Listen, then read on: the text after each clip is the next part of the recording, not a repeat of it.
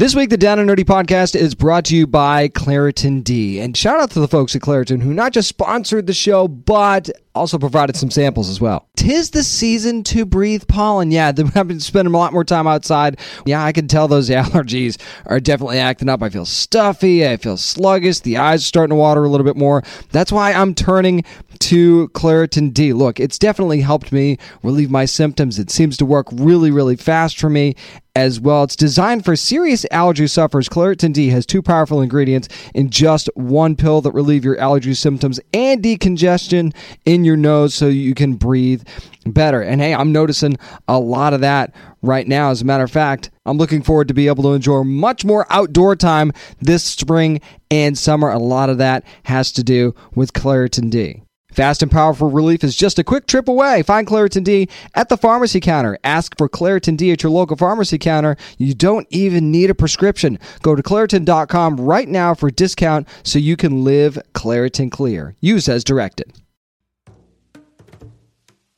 Calling all lovers of mystery and fans of a good story. If you haven't already heard me talk about June's Journey, you're in for a treat. It's time to don your detective hat in this free hidden object mobile game that delves into the captivating journey of June Parker, a self-proclaimed detective on a quest to unravel the mystery surrounding her sister's untimely death. In June's Journey, you get to play as June, deciphering clues and unveiling secret plots within thousands of beautifully illustrated scenes. And did I mention it's set in the glitzy 1920s? New chapters are added weekly, so you will never run out of new thrills to uncover, and you can also personalize and decorate your very own Orchid Island where the story takes place. How sharp are your detective skills?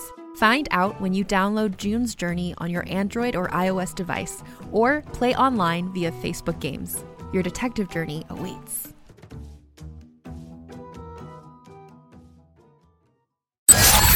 Spanning the nerd world and feeding your fandom. Crash landed. From comics to video games. From the cinematic universe to television. This is Earth. Connecting you to the biggest stars in the industry. Something out there had discovered us. It's time for the Down and Nerdy podcast. Here's your host, James Witham. It's like the Thanos snap of holiday shopping days. It's the Black Friday edition, episode 241 of the Down and Nerdy podcast. I'm James Witham, and no, we're not selling anything. We don't have any Black Friday deals for you, but here's the deal.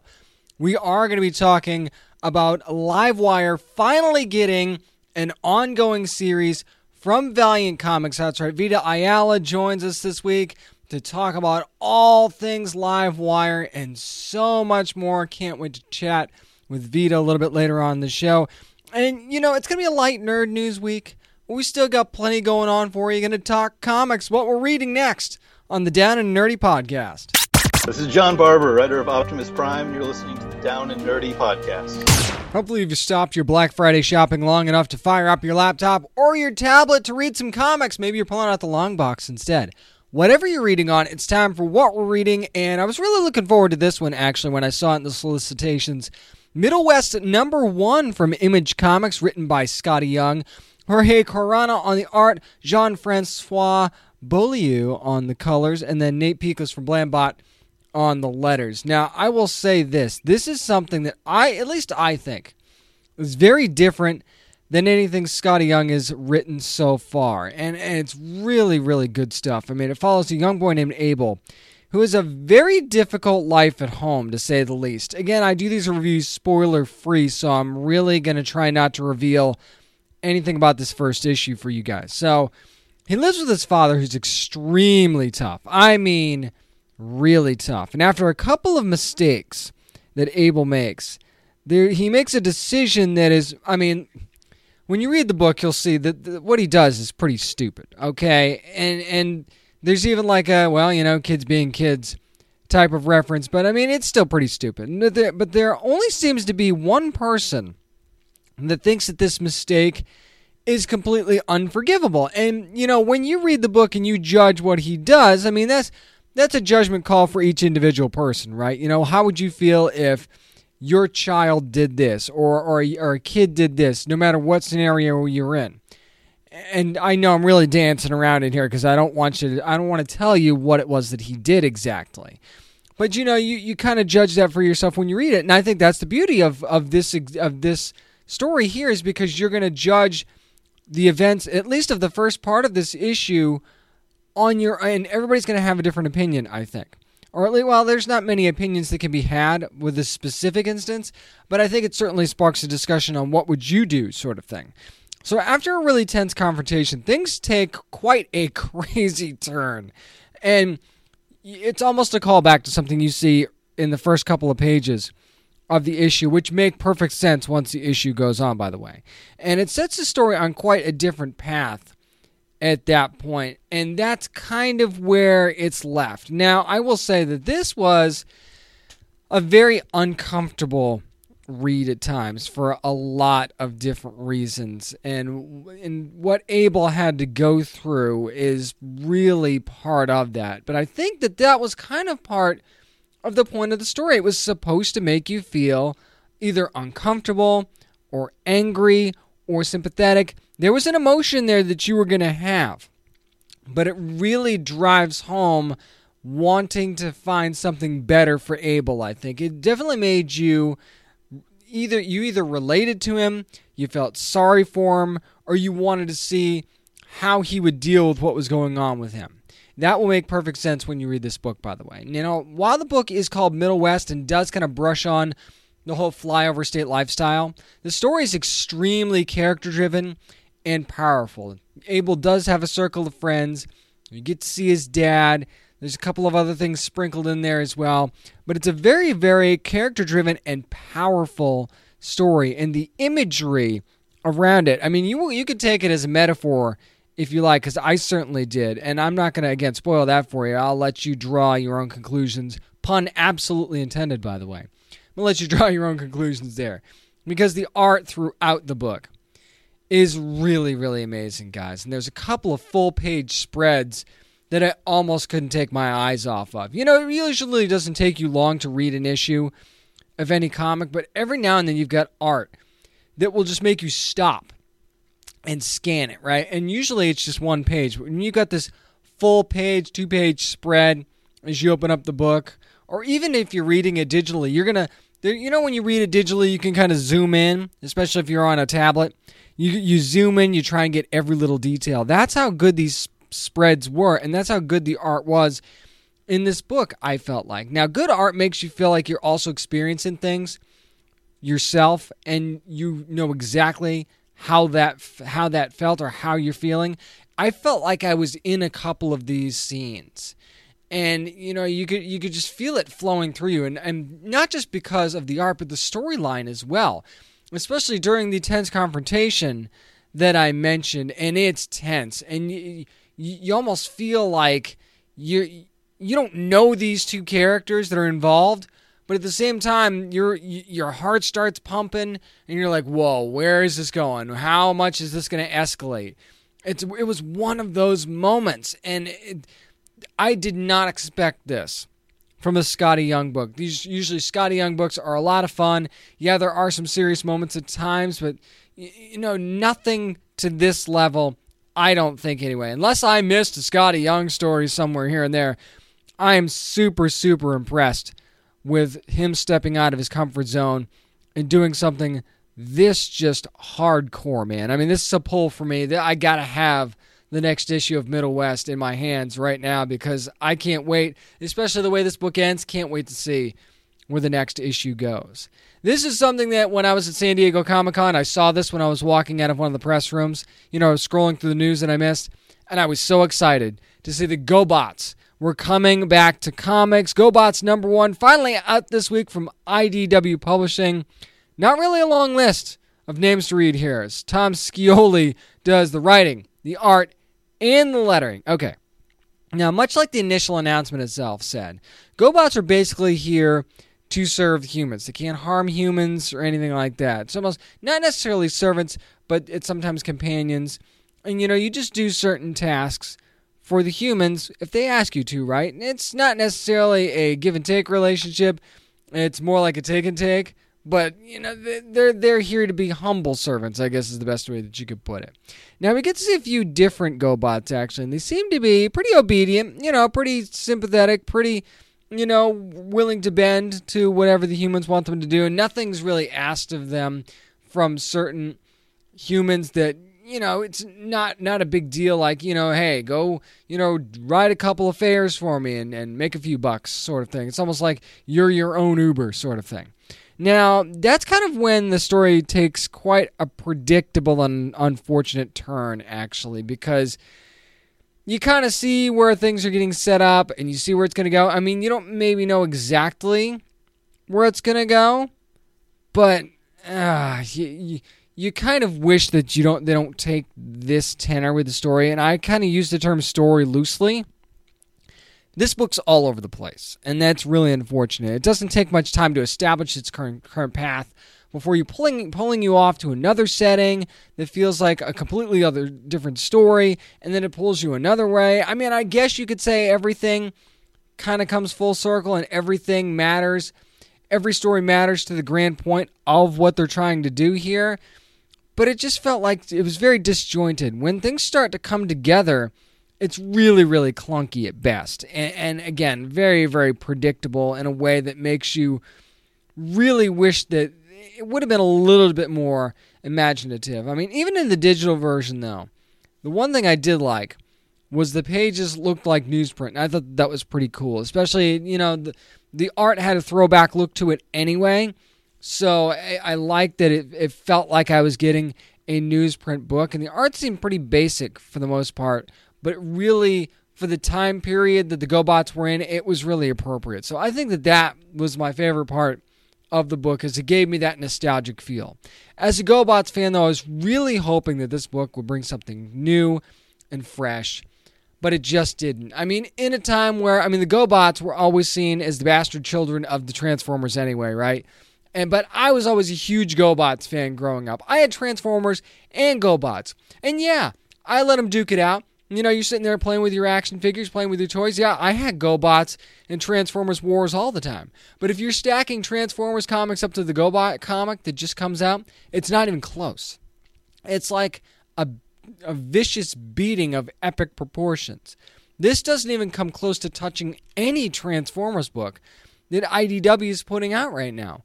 And that's a shame, because you've got both of these entities together, and it seems like the effort to tell an inventive and different story really, really wasn't there, unfortunately. So I'm going to... I don't want to give it a drop, though, because I like GoBots, so I'm not sure what to do here. Okay, normally I give it 3 issues on a pickup. I'll give it 1 more issue. Give me 1 more issue to sell me on this and make me want to keep reading this, because otherwise I'm going to have to drop GoBots, and I don't want to. But I'm thinking that this isn't the only time we'll see the GoBots. I can't imagine we won't see a GoBots versus Transformers book at some point, but I'm not holding my breath on this one, guys, because this first issue, really not as good as I would have hoped. That's going to do it for what we're reading. Up next, going to do a spoiler-filled review of maybe not the movie that you're expecting. Find out what it is next on the Down and Nerdy Podcast. Hi, this is David Harwood from Superdog. You're listening to the Down and Nerdy Podcast. So since this is now officially the season to be merry, I thought we'd do something a little bit different for this week in Geektainment. While, maybe you expected me to review Fantastic Beasts: The Crimes of Grindelwald, I decided, what? Let's do something a little different and talk about the Robin Hood 2018 movie. So here's my spoiler-filled review of this movie. And I know that this has been critically panned, as they like to say, but at the very beginning of the movie, and spoilers abound from here on out, by the way, so just keep that in mind as I go through this review.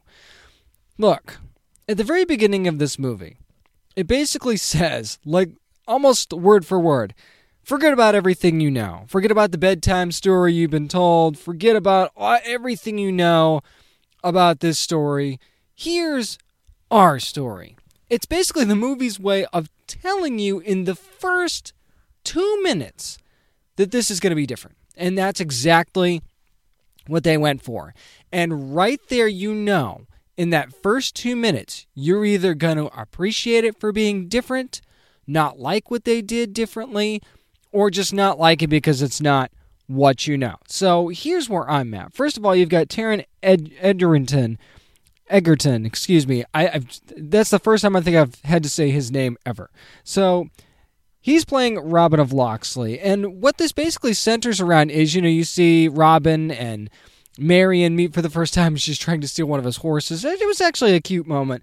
And then you see, their crazy in love moment. And then he gets drafted to military service in the Crusades war against the Arabians. So he goes over there, and you actually get to see almost like a battle scene. It almost looked like a war movie battle scene at one point, and you see they end up taking fire, and it's a bad deal.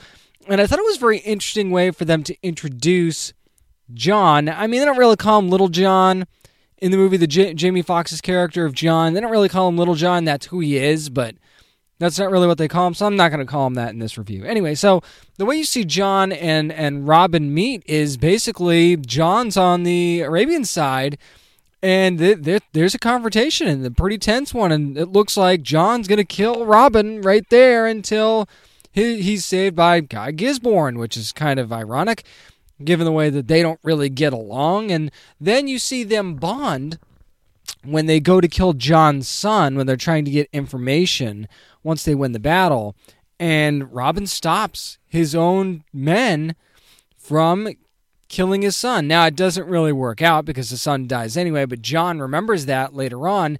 He's like, you're the only one that tried to do the right thing and save my son, and that's why I chose you for this. And the this that we're talking about is of course, the robbing the rich, not to give to the poor. That's not the objective. The objective is to stop the war. So cut off the money and stop the war. So the focus is less on robbing the rich and giving to the poor, and more on let's stop the Sheriff of Nottingham and keep him from actually being able to win this war, because he won't have any money to fund it if he doesn't. And the sheriff is just pillaging the people, taking all their money, driving them out of Nottingham, and they're in the mines now. It's a bad deal. And while Robin's gone, and by the way, he did not, it was basically a treasonous act in their minds that he committed. So they don't really say if it had anything to do with it, but, his property was seized for the war effort and all this other stuff. So, he comes home and basically to nothing. And it's been, I think it was 4 years.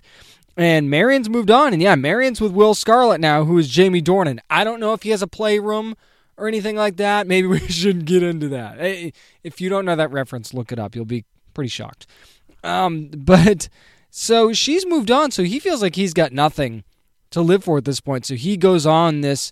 He reluctantly agrees to help John take down the Sheriff of Nottingham, because he feels like Nottingham is the reason that all of this is happening in the first place. Now, again, I'm not going to go through every little plot point of the movie, but I do think that, and that's kind of where I'll stop my little breakdown of everything that's going on.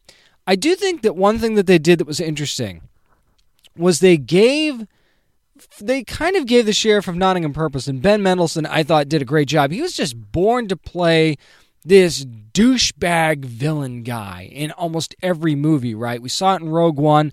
We certainly saw it here in the Sheriff of Nottingham. I thought he did a great job as the sheriff, maybe one of the best that we've seen so far, because he plays that role so well. And that scene where he's talking to Robin about, what happened when he was a ward of the church and how they used to beat them when they were kids. It was deep, man, and you see where his anger comes in, and you see why he's just not a good person at all. And then yet, at the same time, the hypocrisy of it all is that he's fighting a war for the church, right? I mean, that's the weird thing about this whole deal. And then you've got basically three villains in this movie. You've got the sheriff, you've got Guy Gisborne, and you've got the church itself. The Roman Catholic Church is basically the main villain in this movie. And when you see the cardinal, that becomes in full effect for sure. So I thought it was an interesting progression of villains. You have the sheriff, and then you have Guy, and then you got the Roman Catholic Church. So it was almost like a 3-step process. And while this movie does kind of set up a sequel, it doesn't spend the whole movie focusing on setting up a sequel, which I thought was really, really interesting. And I also thought it was interesting how, Robin had to be, first he had to, get the favor of the sheriff. And then, of course, he turns on him. He's been turning on him the whole time. And the sheriff finds out that he's turned on him. and just the reaction to that I thought was really neat, and how they kind of step through. Robin reveals himself as the Hood, as they call him in the movie. So when he reveals himself and he's been winning over the people this whole time, and then the deal with him and Will Scarlet. I thought the Will Scarlet character was actually interesting because he had political motivations, right? He wanted to he really wanted to gain the favor of the sheriff, and he wanted to be like the common voice of the people, but he wanted political rank. And one thing that this movie actually kind of does in the background, if you really want to see it, is it shows how power can absolutely corrupt men, right? You see how the power just corrupts somebody like Will Scarlet because he feels like he's got a little taste of the good life, right? He thinks he's got the attention of the people. He's the man of the people. He's their voice, right? He's their representative. And he sees that slipping away with the Hood, and then slowly seeing Marion slip away as well, because he was confident in his relationship with her when Robin came back. You saw when the two of them met, and, he kind of plays the, oh, well, she's mine now card with him without actually saying it, which was, again, a dick move, but I mean, what do you want the guy to do, right? When the love of someone's life comes back and she's yours now, right? So I actually thought, and the way that character ends up, again, major spoilers in this review, where he ends up as the new sheriff of Nottingham in the end because he sees Marion and Robin kind of get back together right in front of him, and he's like, he basically decides that he doesn't want to be a part of that anymore. He says, you can have her.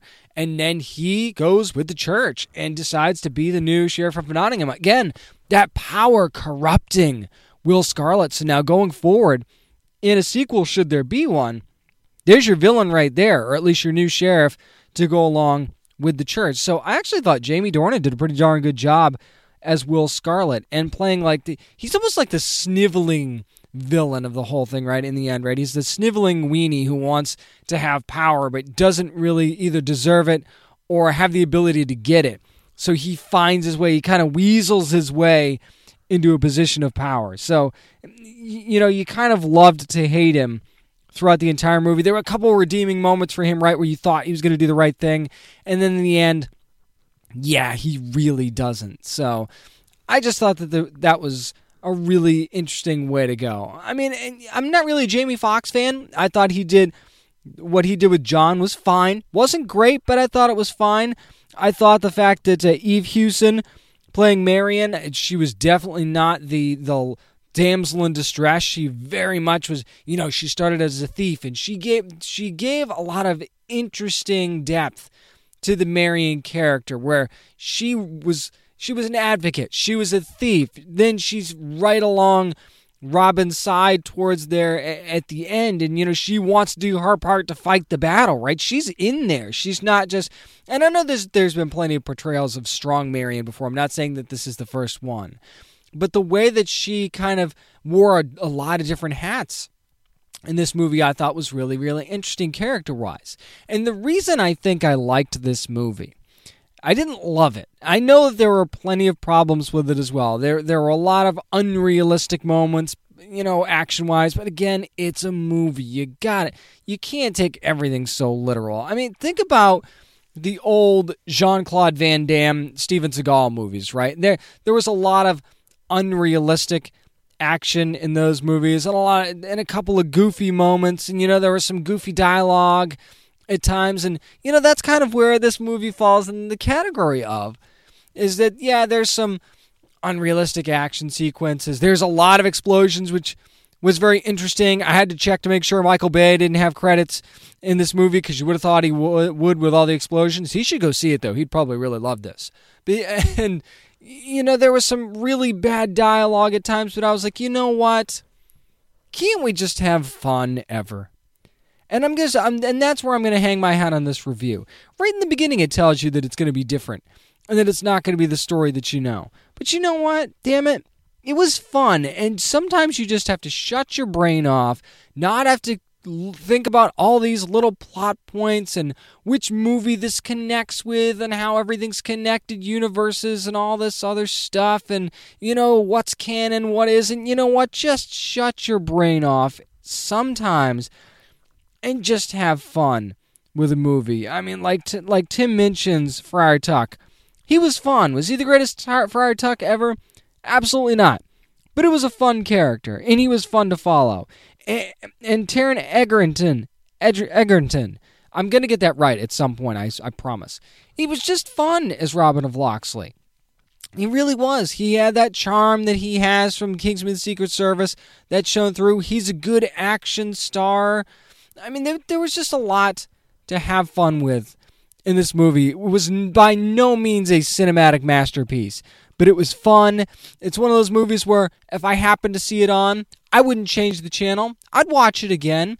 Maybe I'll like it better the second time. Maybe I'll see it the second time and go, wow, I liked this. That was awful. But I would like to see it again just to see what my reaction would be to it, because I think it's just a fun movie, and that's exactly what I'm going to say. That's where I'm going to leave it. It was just fun, and I think it's okay to just say, screw it, let's have fun every now and then. So, I mean, as far as a rating, this is interesting because it definitely had its problems. It was not perfect plot-wise. The plot was kind of all over the place. The dialogue wasn't that great. The action was good. I liked the individual characters themselves. So let's see. I think I will have to give this 6.5 wooden dummies that you shoot arrows into out of 10. Maybe that seems low because it seemed like I really liked the movie. It had a lot of problems that I absolutely can't ignore. But if I'm looking for something to just have fun with, I do recommend you go seeing it, though. Even though my rating's a little bit on the lower side, I would say go see it and see if you have as much fun with it as I did. And 6.5, I don't think it's that terrible, quite frankly. That's going to do it for my spoiler-filled review of Robin Hood 2018. Up next, it might be Thanksgiving week. There's still a few nerd news items to talk about. We'll do that next on the Down and Nerdy podcast. As a podcast network, our first priority has always been audio and the stories we're able to share with you. But we also sell merch, and organizing that was made both possible and easy with Shopify. Shopify is the global commerce platform that helps you sell and grow at every stage of your business, from the launch your online shop stage all the way to the did we just hit 1 million orders stage. Whether you're selling scented soap or offering outdoor outfits, Shopify helps you sell everywhere. They have an all-in-one e-commerce platform and in-person POS system, so wherever and whatever you're selling, Shopify's got you covered. With the internet's best converting checkout, 36% better on average compared to other leading commerce platforms, Shopify helps you turn browsers into buyers. Shopify has allowed us to share something tangible with the podcast community we've built here, selling our beanies, sweatshirts, and mugs to fans of our shows without taking up too much time from all the other work we do to bring you even more great content. And it's not just us. Shopify powers 10% of all e-commerce in the US. Shopify is also the global force behind Allbirds, Rothy's, and Brooklinen, and millions of other entrepreneurs of every size across 175 countries. Because businesses that grow with Shopify. Sign up for a $1 per month trial period at shopify.com/realm, all lowercase. Go to shopify.com/REALM now to grow your business, no matter what stage you're in. Shopify.com/realm.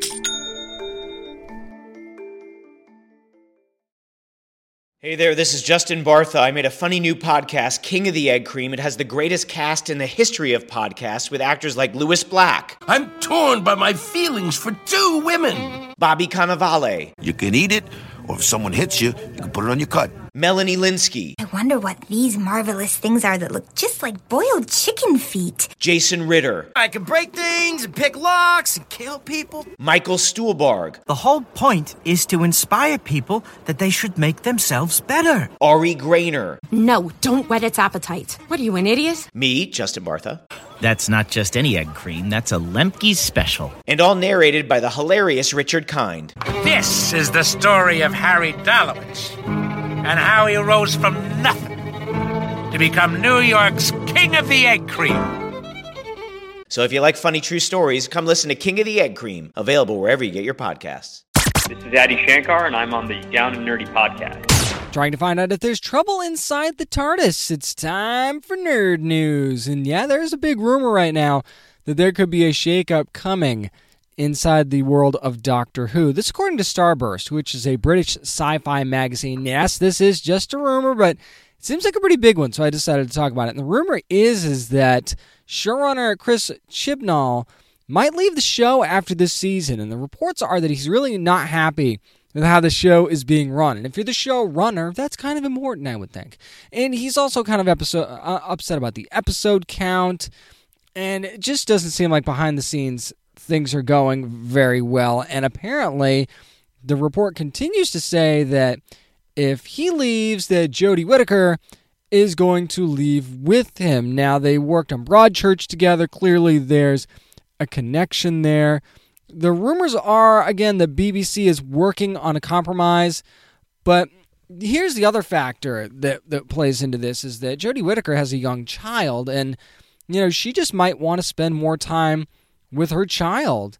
Instead, apparently, the workload on Doctor Who's been quite a lot, and when you've got a new kid, first child, you want to be able to spend time with that child, and you can't fault her for that at all. She's still going to work, but at the same time, if that workload is affecting her family life, I would never, absolutely never, tell someone that they shouldn't spend more time with their children and more time with their family, because at the end of the day, to me, that is more important than anything. But let's take it to the larger picture here, and outside of the whole rumor itself.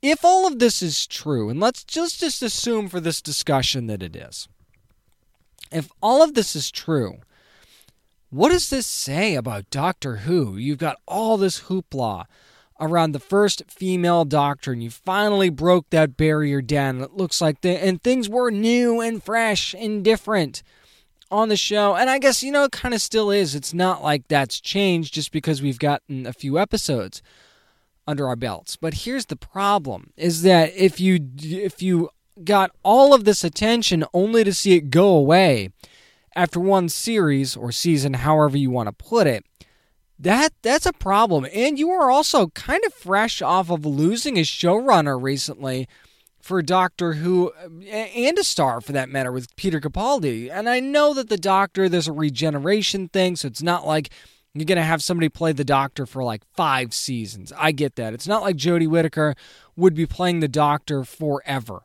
I totally understand that. But at the same time, this literally just happened, okay? And we haven't even gotten a chance to, really see a whole lot of this yet. And now looks like there's a chance that it might get ripped out from under us. And even if Jodie Whittaker stays and you've got a brand new showrunner, then, you've got a whole other ball of wax there to deal with, because now you're kind of starting from scratch story-wise, because that's what happens when you bring in a new showrunner, and you've got fresh eyes. It's not like when Arrow changed showrunners to Beth Schwartz, because Beth Schwartz was on the show from like season 1, at least in some capacity. So while there's been some change in Arrow and how it's run, there's still a linear progression there. And I guess you could do the same thing with Doctor Who. You could hire from within, but I don't know. It seems like, why would this come out if there wasn't at least something to it? Okay, that's the thing that bothers me, is that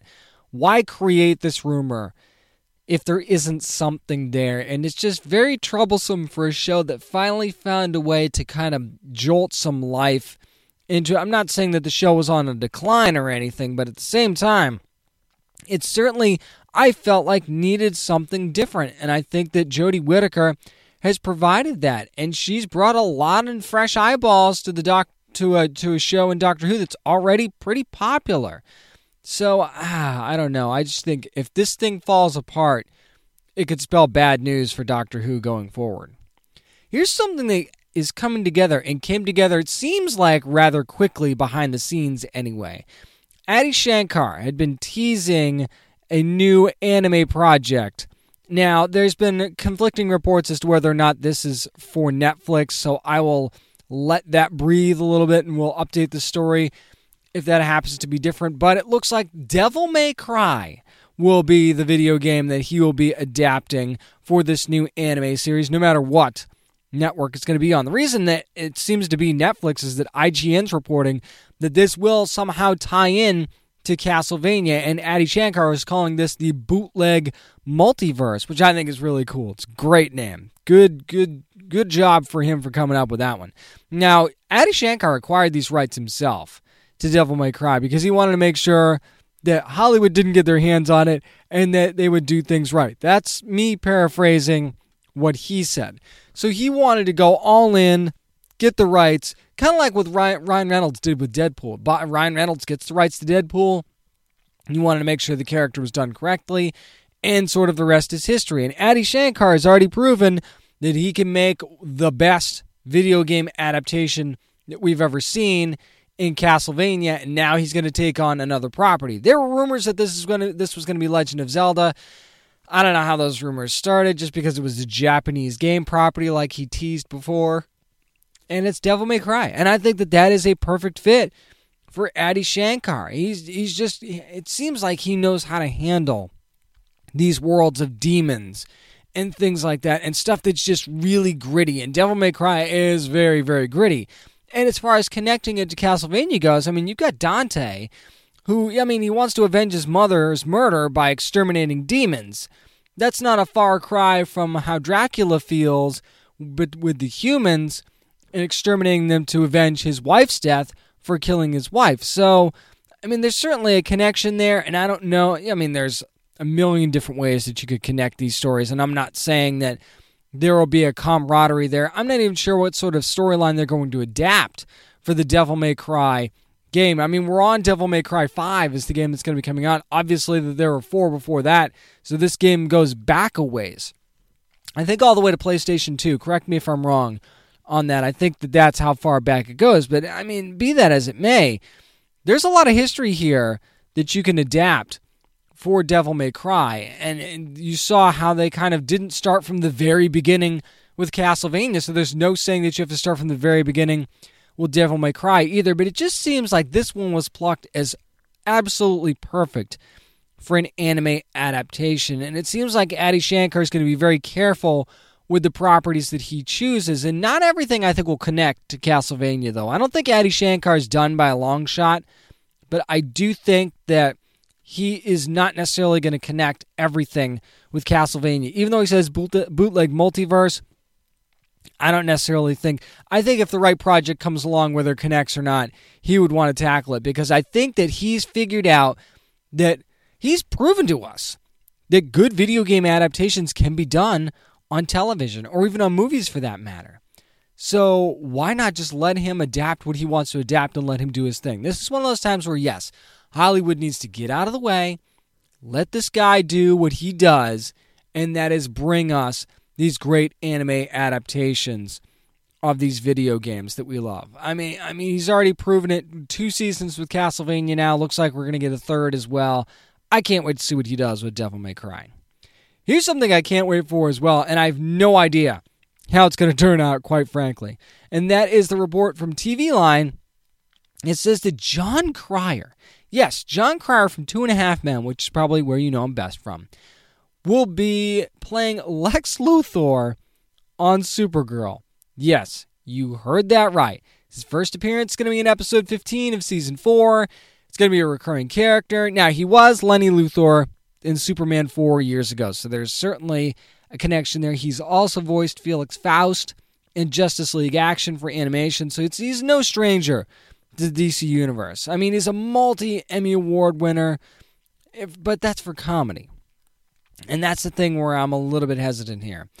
Even if you look throughout his career, he's had a good career. He's played a lot of great characters and a lot of great things, but at the same time, there's not a whole lot there that cries Lex Luthor to me. And again, that doesn't necessarily mean that he won't do a good job. It just seems like this is very outside of his comfort zone. But maybe that's the point. Just like I was talking about with my Robin Hood review earlier. Maybe it's a chance to have fun and do something different with the character. And he's still a good actor. It's not like he can't bring edge when he needs to bring edge, right? So it's not like Jon Cryer is just some random person off the street that is not familiar with the character and that's not, a decorated actor. This is a guy that knows what he's doing. Maybe he's looking to do something a little bit different, and the rest is history. So all we can do kind of is wait and see how Jon Cryer is going to do as Lex Luthor. And bringing him in episode 15, that gives you kind of a chance to go, okay, let's see how he does. Let's see how fans react. If they love him, great. We'll keep going with that. In season 5, we'll be all Lex Luthor. If it doesn't work out, what's the worst that can happen? You dump him after the last few episodes of season 4 and you're done. So it seems like a low-risk, high-reward thing here because even if Lex Luthor fails, I know that they have that rumored Superman TV series that may spin out of the Elseworlds crossover. That might happen now that it looks like Warner Brothers Pictures is taking a break from Man of Steel and the Superman character on the movies. So maybe you need Lex Luthor for that. But, how many Superman villains are there? A ton. It would be weird to not have Lex Luthor, but I think that this is all going to work out. So I think it's going to be a moot point anyway. Quickly, before we move on, this was big news, couldn't not talk about it, and that's the announcement that Marvel is going to be publishing League of Legends comics and graphic novels. I did not see this coming. It's actually going to be written by one of the League writers, Odin Austin Schaffer, with art by Nick Vakueva, and it's going to start digitally on December the 19th, and it's going to be Ash War Mother. That's going to be the first book. It should be no surprise that they're going with Ash here. And there's going to be more graphic novels on the way starting in May of 2019. Now, the Ash book will be an origin story. So League fans that have been waiting to try and figure out, get the full origin story of Ash, this is your chance to do that with Marvel Comics. And even there were a couple of comments from Riot Games saying, this is a chance for us to dig a little deeper in a way that we can't really do in the game for fans that clearly love these characters. This is our chance to not just flesh out the characters, but flesh out our world a little bit more and show these fans a little bit more about our world, get into a little bit more depth of storytelling. And since, League of Legends is a billions and billions of dollar property at this point, one of the biggest video games, never mind online games, biggest video games going right now. And Marvel goes ahead and grabs these rights. It seems like this is really a perfect partnership between Riot Games and Marvel, especially if Marvel is bringing in writers from League to work on this stuff. It's not like they're putting Jason Aaron on a 16th book. They've said, okay, if we're going to do this, we're going to do it right. Let's bring you guys in. We'll help out with artists and stuff like that. It's not like there will never be a Marvel Comics writer that writes a League of Legends book. I'm sure that will happen at some point. But for now, you want to get your feet wet, you want to tell the true adaptations of these characters and do it right, let's bring in some of the writers from Riot Games to go ahead and handle that. And if you're League of Legends, you're going big. You're grabbing the most profitable publisher out there right now. Nobody's selling more books, making more money than Marvel right now. I know DC's doing really well too, but Marvel's been king, at least financially, for a while now. So if you're League of Legends, that's where you want to start, right? That's where you want to bring your stories. And I think that, it gets Marvel some more attention from video game fans that might not be reading comics. And this maybe spins them off into people sampling a little bit more of their product. It's a win-win situation for both sides, I think, especially as long as the stories are good. If the stories bomb, you put out a couple of them, and then you let it go, right? Another, I think, low-risk, high-reward type of situation here. So I can't wait to see what Marvel does with Ash, War Mother, and whatever else they decide to do. That's the only one we know for sure about. So we'll have to see going forward who the next one will be or what the next setting will be. It's going to do it for Nerd News. Up next, going to talk to Vita Ayala about writing Livewire's first ongoing series for Valiant Comics. That's next on the Down and Nerdy Podcast. This is Matt Kent, and you're listening to the Down and Nerdy Podcast. You cannot imagine our excitement when we found out that Livewire was going to be getting her brand new solo series, her first ever from Valiant, and how excited were we that we find out that Vita Ayala was going to be writing it. Vita, how you doing? I'm doing great. How are you doing today? Doing really, really well. As a matter of fact, when you first signed on to write this series, were you actually surprised that this was the first solo series for Livewire ever? I have to admit that it is a cheat, but no, because I worked in comics retail for about 10 years, so I kind of knew what was going on. So it was much more like, oh really? Oh, we're doing this. Let's do it. That's awesome. And I mean, even though she's never had a solo series, she's always kind of been a really important figure in a lot of stories from Valiant over the years. I mean, since like 93, I believe. So what aspects of her character were you looking to explore the most? To me, one of the most important aspects of her character is that everything that she does is from this place of wanting to protect her people, especially the Secret Weapons kids who she considers family. Secret Weapons was probably one of my top favorite comics that came out in the last 5 years or so. And so to be able to kind of take that baton and run with it and really push it in a series that gets in her head, literally, we hear her internal monologue for parts of it, was really interesting to me. I love that kind of like, almost like family drama, but heightened with superpowers kind of stuff. Absolutely, yeah. As a matter of fact, that kind of led me into my next question, because we've seen the previews for the book that's already been released, that the kids are going to be a part. It seems like they're going to be a part of this arc anyway. So how much of that is going to be a part of this first arc, and which one of the young Psyods are you kind of liking working with the most at this point? They're definitely going to be involved in this. Even beyond being physically there, which we've seen in the previews, they are her motivation. They are this driving force, and they almost act like both a mirror and a conscience in a way. I think that she's a very fully formed character, and so there's a lot of nuance there, but you can only look outward through your eyes, and so having them there really kind of forces her to look at herself, which I think is really fun. Who's my favorite to work with? I don't know, man. I love them all. They're so different from each other, but their dynamic is so smooth that it's really hard to choose. I guess maybe Nikki right now. I love the birds a lot, and I love that they have their own personalities and that she kind of corrals them. I think that's hilarious. And she's like, on the one hand, very kind of tough, and she's lived, by herself, and she was living on the streets, but also she's got this like very like innocent, compassionate quality to her that is almost at odds with that. So I find that a lot of fun. Before we dive into the story a little bit more, I wanted to make sure to ask you about the amazing art team that you're working with on Livewire. Now, how's it been working with Raul Allen and Patricia Martin on a book? And do you have a favorite cover that you've seen so far, variant or otherwise?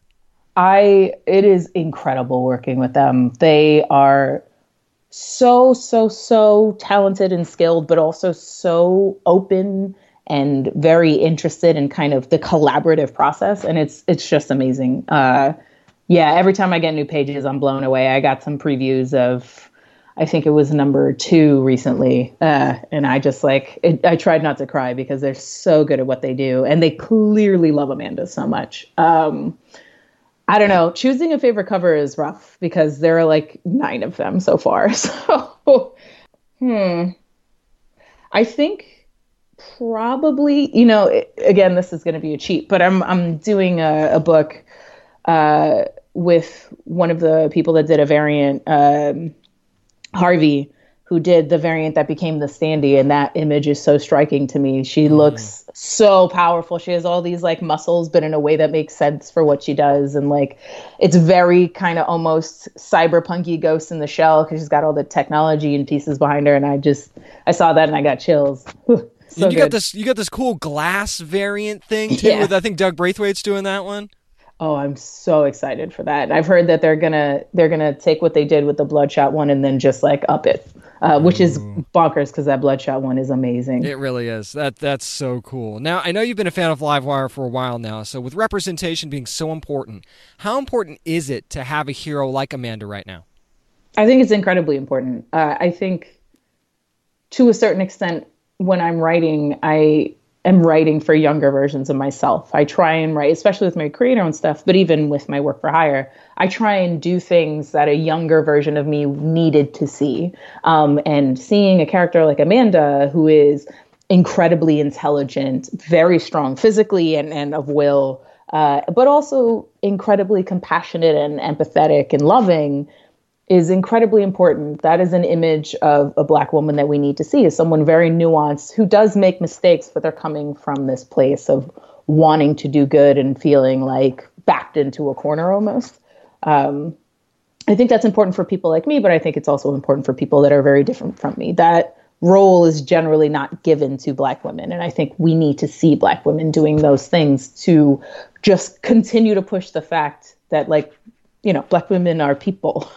We have all kinds of really interesting intricacies and, you know, we need to be acknowledged in that way.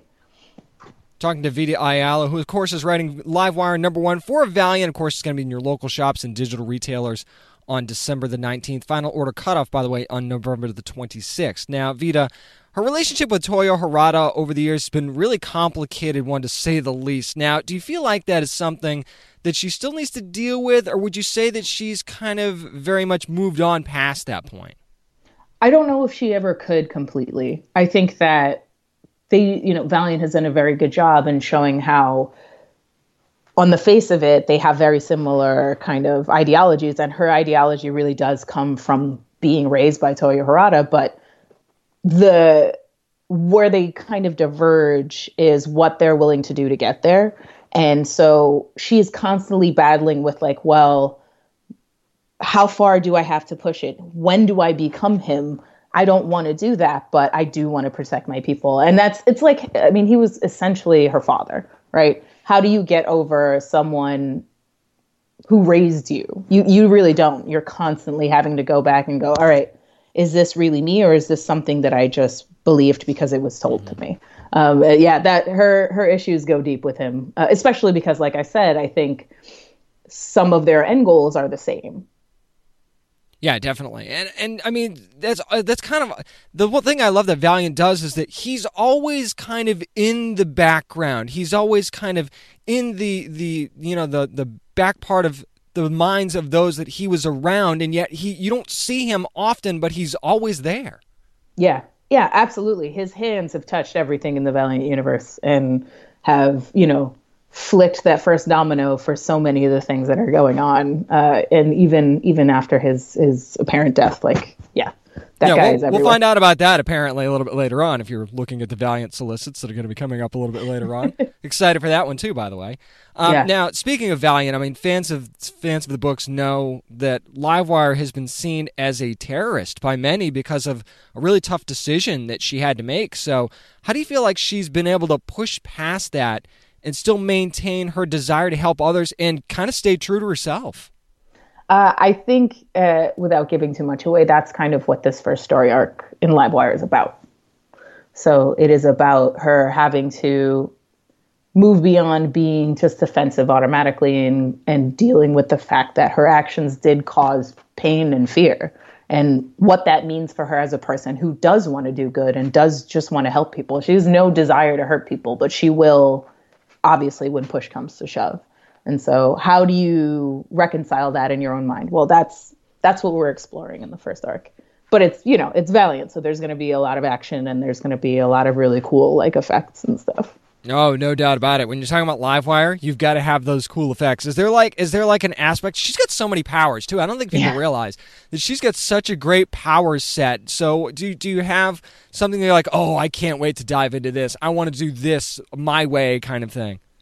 There is something that the art team and I kind of came up with, which I think is really cool, and it's very subtle and very small. So she's, if your listeners don't know, she's a technomancer. She can manipulate technology with her mind. And we wanted to visually represent that. We thought that would be really cool because that is so much a part of her perspective and her life. And this book is literally from her perspective. So there's some really cool effects with that, but also we've seen Livewire do some pretty intricate stuff, but we've also seen her be kind of like this bludgeoning tool, and just getting more into how small, subtle things can really affect things is going to be really cool. There's something in the first arc that pushes that. And then in the second arc, there's something just small but really cool that we also do that I'm super excited for people to see. Love that. Now, you've been very fortunate to write some books for DC. I think you've done a few things for Marvel as well. Do you think Livewire really stacks up when compared to some of the big names like Captain Marvel and Wonder Woman? I mean, even the Dark Knight himself, for that matter. Oh, yeah, absolutely. 100%. when I was really, really reading comics and kind of coming up, Livewire wasn't as big of a figure, but I can imagine like having her posters on my wall right alongside Wonder Woman. Absolutely. She, like I said, she's incredibly intelligent, which I always find fascinating because she has all this physical power, but she chooses to use her intellect and chooses to try to minimize damage, which I find really interesting, considering she was raised essentially as a person to kill. You know what I mean? But she's so cool. Like I'm not just saying that because I'm writing her.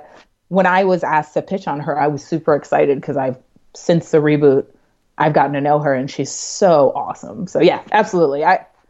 In a street fight, I'd probably put my money on Livewire most of the time, but also just in terms of her like being an icon, absolutely. I'm just thinking a duel between her and Cyborg would be so epic. You know, I don't know if that's ever a realistic thing, but she's got more powers than he does, though. That's the thing. She can control his body. I think what would ultimately happen was that she wouldn't fight him because he's exactly the kind of person that she'd want to mentor and want to work with. So like that also is an interesting thing. I always love when, you go into something and you think it's going to be this big conflict and the conflict is internal. And it ends up being that they work together to surmount this other bigger thing. I think that she's that kind of person, very much like Wonder Woman to me. Definitely. I mean, they could have used her during the whole Dark Knight's Metal thing. I'm just saying. I think absolutely. I think if Scott Snyder, I know you listen to the show, so if you're listening, that's something you could have thought about. Anytime there's some big tech, like whenever like Darkseid rolls through, I'm like, she would handle. Yeah, there you go. There you go. Omega beams. What Omega beams? Come on. All right. Now, when I first met you in Washington, D.C. back in January, you'd recently done a big writer's workshop, and it seems like you'd done so much since then. So what's this year kind of been like for you, and where does writing Livewire kind of rank in all the great things that have happened for you this year? It's been a really, really hectic but wonderful year for me. I have been given the opportunity to do a lot more work for hire stuff, which is awesome, getting to play with other people's, characters and their worlds. I'm super into that. And I've also released 2 different creator-owned books, which has been incredible. This is the first year that I was able to do freelance full-time up until December of last year. I've always had a job. I've worked for most of my life now. And so I was able to actually make the transition to writing full-time, mostly because of my wife. Because she has good health insurance, but it allowed me to be able to. Yeah, me too. It's real. It's real. Having even, just the health insurance alone is like super helpful, but even just, it's vitally important, especially as a creator, and you understand this because you create, to have support, physical and moral support. I'm so in the same boat as that right now, especially with the whole health insurance thing. So in the same boat. Makes a huge difference. And I have some chronic problems, so that definitely, it's really good health insurance. But yeah, I got married at Halloween of last year. And so coming forward, I've had a lot of support and been able to pitch more and to, like I said, to be able to work on more work for hire stuff, which is awesome. And Livewire is an absolute highlight for me. Like I said, I'm a huge fan of the character. And when they told me that I would be able to work with Raul and Patricia, I cried. I legitimately cried because I love Secret Weapons so much. So it is definitely like bucket list kind of stuff. Absolutely. Now let's go back to the blackout for just a second that happened. All that stuff that's happened with Livewire recently. I can't help but wonder if there may be some repercussions from that we haven't quite come to the surface yet for her. So do you think do you think that's the case, and could that be something that we see at some point in this book? I mean, I think that's definitely the case. And that's because it's not real, I can say that it's a fun problem. Exactly, yeah. But there's so much that we, even as readers, let alone as people, creating the book, haven't even contemplated being consequences of something like that. A countrywide cataclysm, a countrywide losing of power, and that included like people's cars. Like it wasn't just like exactly turned off the light. Like she shut off the country, everything, flashlight. Like you know what I mean. Like it was bonkers, and that leaves a lot of real interesting room to bring in new stuff that again, some of it I've thought of, but some of it I haven't thought of yet. And I'm so excited to be able to explore that kind of stuff. For sure. Think about it. Have you been in a public place where the Wi-Fi suddenly goes out and see the panic and the anger that comes from that? I'm a New Yorker, so I've been through two citywide blackouts so far. One because of Sandy, which was absolutely devastating. And then in 2003, I remember that blackout as well. And like both of those were a lot. And that was just one city. Yeah, that's just crazy to even think about. I can't even imagine it. Yeah. Well, my mom lives in a very, very tall building. She's on the 11th floor of a 21 floor building. And so like she didn't have running water or electricity. So we had to like get water in jugs and walk them up the stairs every day to have water and stuff. And like, just like little stuff like that. I think I do have an advantage having like been through that of like, oh, and this would be a thing and this would be a thing. So there's a lot of rich stuff to mine from for sure. And now you know why when you read this book, it's going to be super authentic. Oh, yeah. Just saying. Yeah, it was crazy. Sandy was absolutely bonkers. I was walking around just because Uptown had some power. And so I walked uptown and then came back downtown and there was people like military vehicles and all kinds of accidents. I was like, holy smokes. Like, Jesus.